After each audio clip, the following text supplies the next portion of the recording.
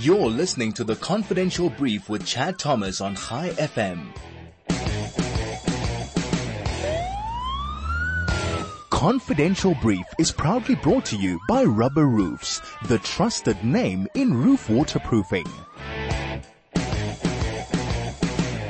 Confidential Brief is proudly brought to you by Rubber Roofs, the trusted name in rubber and roof waterproofing. Joining me now is an old friend of the show. Not that he's old, I wouldn't want to say that, but he is, in my estimation, South Africa's foremost criminal profiler, and that is Dr. Gerard Labuschagne. Gerard, very good afternoon to you. Hi, thanks, Chad, and welcome to all the listeners also.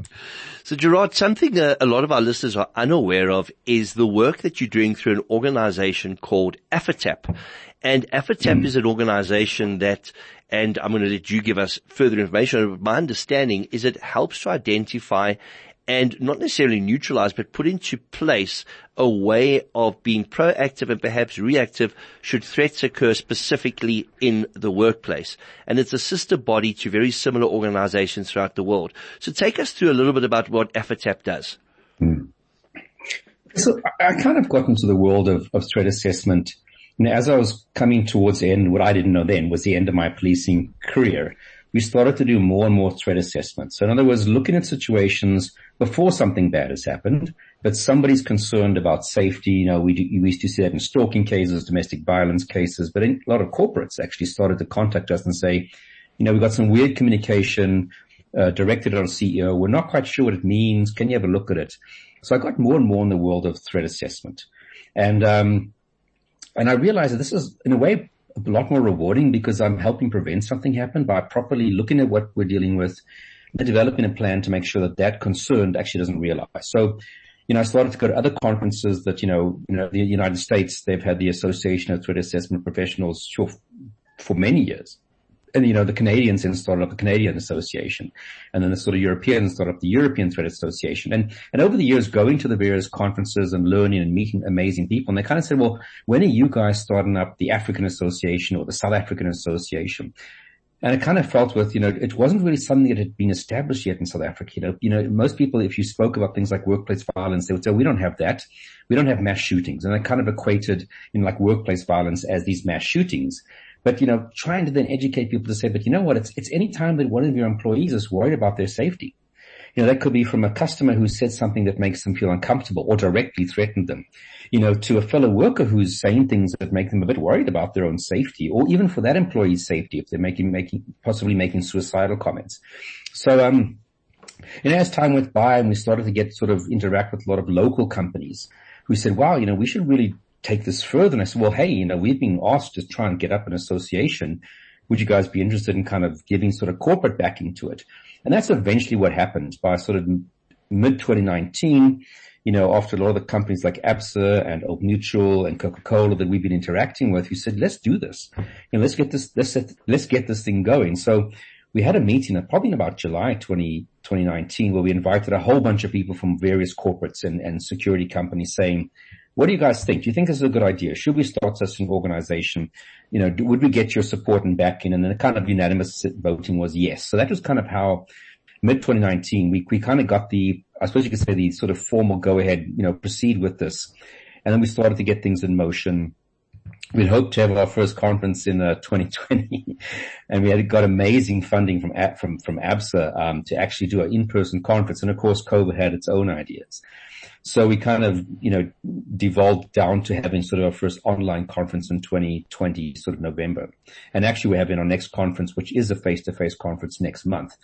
And that's kind of where it came from, this sort of us having this passion for really wanting to help companies and organizations, big or small.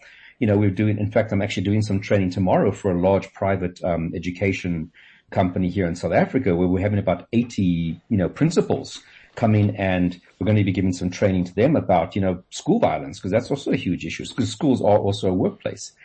And that kind of, we're now seeing that a lot of people are taking interest in how do we keep our people safe, but from a professional point of view, because it's always been in South Africa traditionally, guns, guards, and gates. If there's a security issue, it's security's problem. And we expel or fire people who are a problem, which is not a safety solution. And that's kind of where we are today, where we've been having as an association, AFATAP, having, webinars kind of almost on a 3-weekly basis for people to listen to various topics, from domestic violence in the workplace to, good old fashioned unhappy employees, to make concerning statements to customers, to you name it. I want to take a break. When we come back, I want to talk to you about the importance of organizations looking after the threat that's posed towards whistleblowers. We'll be back straight after this. You're listening to The Confidential Brief with Chad Thomas on High FM. Confidential Brief is proudly brought to you by Rubber Roofs, the trusted name in roof waterproofing. I'm in conversation with Gerard Labuschagne, very well known for his books, The Profiler Diaries, and of course known as one of South Africa's foremost criminal profilers. Before we went to break, I mentioned I want to chat to him about the risk posed for whistleblowers.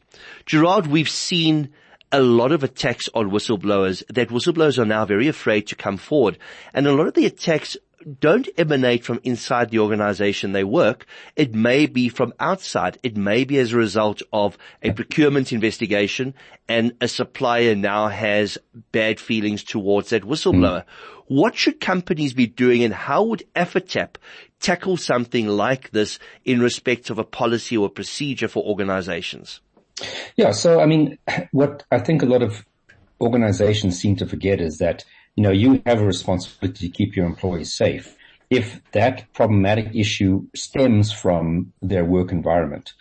So, if someone's a whistleblower, or an investigator into potential corruption, etc., that the employer has a responsibility to make you safe. I think it was last year that the Code of Good Practice for the Prevention and Elimination of Harassment in the Workplace was released by the Labor Department.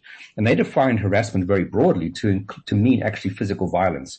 So, whether you are, I've had cases where you've had a journalist who's a news reporter, and because of her, presence on TV, she started to get a stalker. Now, the guy never came to the place of work, and the guy never stalked her, for example, on her work cell phone. And the company said, well, this is not our problem. He was stalking her outside of the workplace, but because of her position in the organization. And we said, but actually you do have an onus. It's not just what takes place on your premises. It's got to do with, is it related to your work? And is it while you're performing your duties off your traditional work site that the company does? And in fact, even these issues now with people working from home, issues of domestic violence that take place in your home environment, because if you're telling people work from home, actually, it'll be very interesting to see where does the employer's responsibility lie in terms of keeping you safe in your home place, if that is your workplace. So, we have to forget that we have that responsibility to keep people safe. So whistleblowers who are receiving threats, we can't just say, well, report it to the police. It's not as ironic as it sounds, it's not the police's job to keep you safe. Their job is to investigate crime. And that's different to keeping you safe. So they're not going to give you close protection, bodyguards, et cetera, and put someone outside your home. So the employers actually realized that they have to take the responsibility. There was even Churchill versus the Premier of Mpumalanga, where an HR lady was assaulted by fellow workers one day during a protest. These workers were protesting at the workplace. She was going about doing her day-to-day duties as a HR lady. And they kind of grabbed her and assaulted her and gave her a hard time for about an hour. And originally the workplace's attitude was, well, that's a compensation from the COIDA, Compensation for Occupational Injuries and Diseases Act. You claim from that compensation, not us. And the court said, nope. That's not, her job as an HR person is not to be, it doesn't involve her getting assaulted. If you're a security guard, yes. If you're a detective, an investigator, yes. It's kind of in line with your job description that something like that might realistically happen. And they actually said, no, she can actually sue the premier of the province for damages, et cetera, et cetera. And she was allowed to sue them for quite a few million. So I think that it's a changing landscape when employers realize we have to actually take responsibility. Even, for example, if one of your employees breaks up with her boyfriend or husband or whatever, and now he starts to give her problems and harass her in a workplace, that actually is a workplace issue. And you still have a duty to keep your employees safe and fellow employees who might be injured or harmed or psychologically impacted by this ex-boyfriend coming to reception downstairs and causing a problem. So I think for me, that's a bigger issue. It's a workplace violence issue. And of course, your whistleblowers are going to fall completely into that section. If you're reporting stuff and it's related to your work and you start to then get problems, that is your employer's responsibility to keep you safe. And they can't just push it off onto the police and say, open up a criminal case, because that's not keeping you safe. You raised a very interesting point, and that is the fact that contact crimes are so prolific at this point in time. What needs to be done to be able to curtail this? We're speaking about what needs to be done by an employer, but it seems like across the board there's a rise, be it through a crime that's been committed, be it through GBV, or even be it through people that are striking at their place of work. There was that horrific incident, I think last year or the year before, where the Clover risk manager was murdered by striking workers. How do we start curtailing this risk of contact crime? Sure. I mean, that's a difficult, and as a general question, that's a difficult one. We would always look at the issue of how foreseeable was this in our environment. If we are in an environment where this kind of stuff happens, that's even more of an onus on the employer to have preventative stuff in place to stop it and keep people safe. Because you can't just say in court, it's part of the job. That's going to be the death knell, because they'll say if it's part of the job, it means you knew that this was an issue. So what have you done about it? Because it's about, was this foreseeable? So there will be things that are foreseeable because of the climate, the context, but then there'll be things that are not as foreseeable, like, as I said, the domestic violence situation where the boyfriend rocks up downstairs suddenly and starts to cause hassles and problems. But from that point on, it is your problem as an employer to ensure the safety of your employee on the premises. Not to say, listen, sort your private nonsense out, don't let it come into the workplace. That's not going to be good enough in court because it has now appeared in the workplace.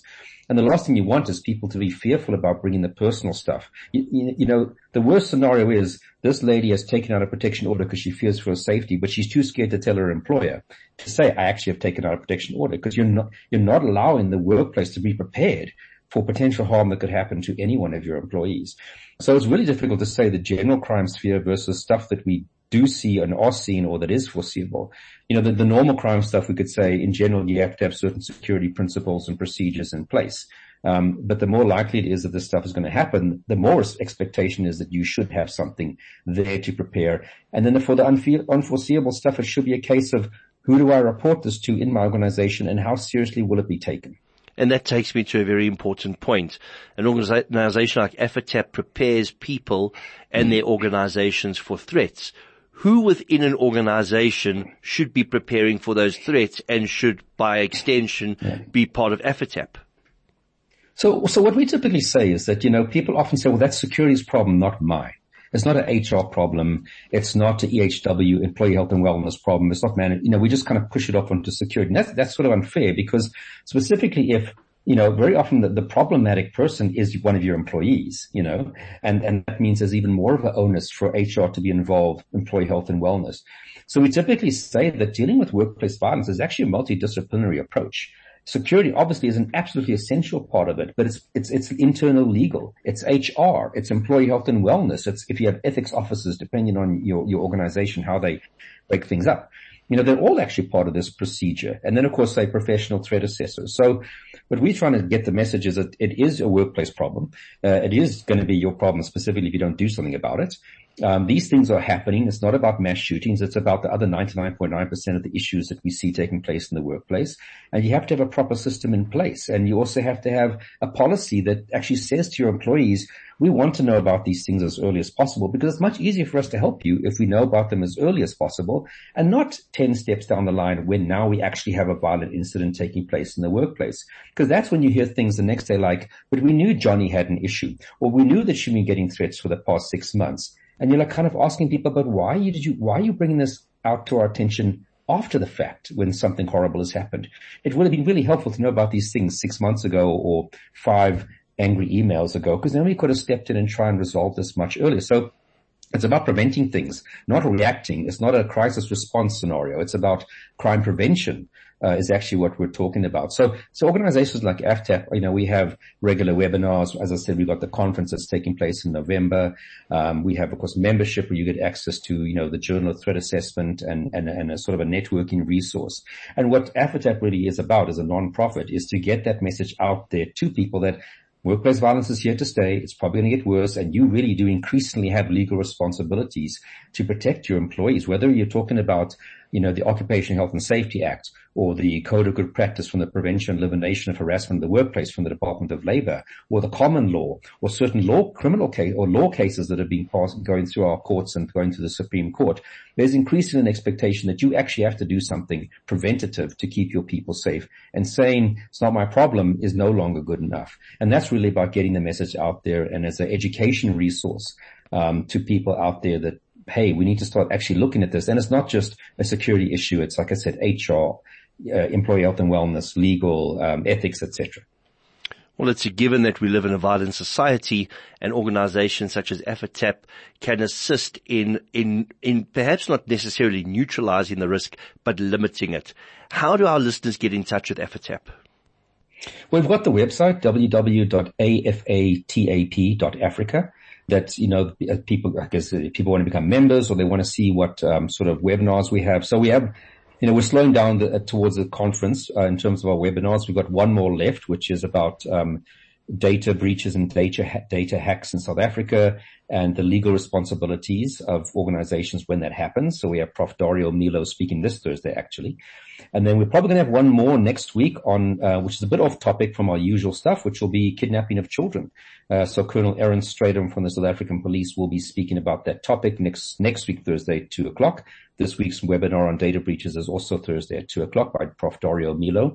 And that typically is where we'll advertise what's lined up in the future. So some of them, they are very strictly workplace violence, and sometimes it's got peripheral issues like the two I've just mentioned now. And that'll have membership info, upcoming events info. What also is nice is a lot of these webinars, we get permission from the presenter to record, and then that becomes part of our library bank of pre-recorded webinars that members have access to. They can watch literally hours and hours and hours, from terrorism and radicalization. We've had talks on that, to, domestic violence in the workplace, to, mental illness and threat assessment, etc. A whole wide range of probably, I think, about 20 topics that we've had previously from local and local and international speakers. Gerard, thank you so much for joining us today. We're looking forward to hearing more about how the conference went. So we're looking forward to the report back, that conference happening in November. And you can find out more at afatap.africa. Thank you so much, Gerard. Thanks, Chad, and thanks everybody for listening. Gerard Labuschagne is also the author of The Profiler's Diary and The Profiler's Diary 2, one of South Africa's foremost criminal profilers, clinical psychologist, and an advocate of the High Court.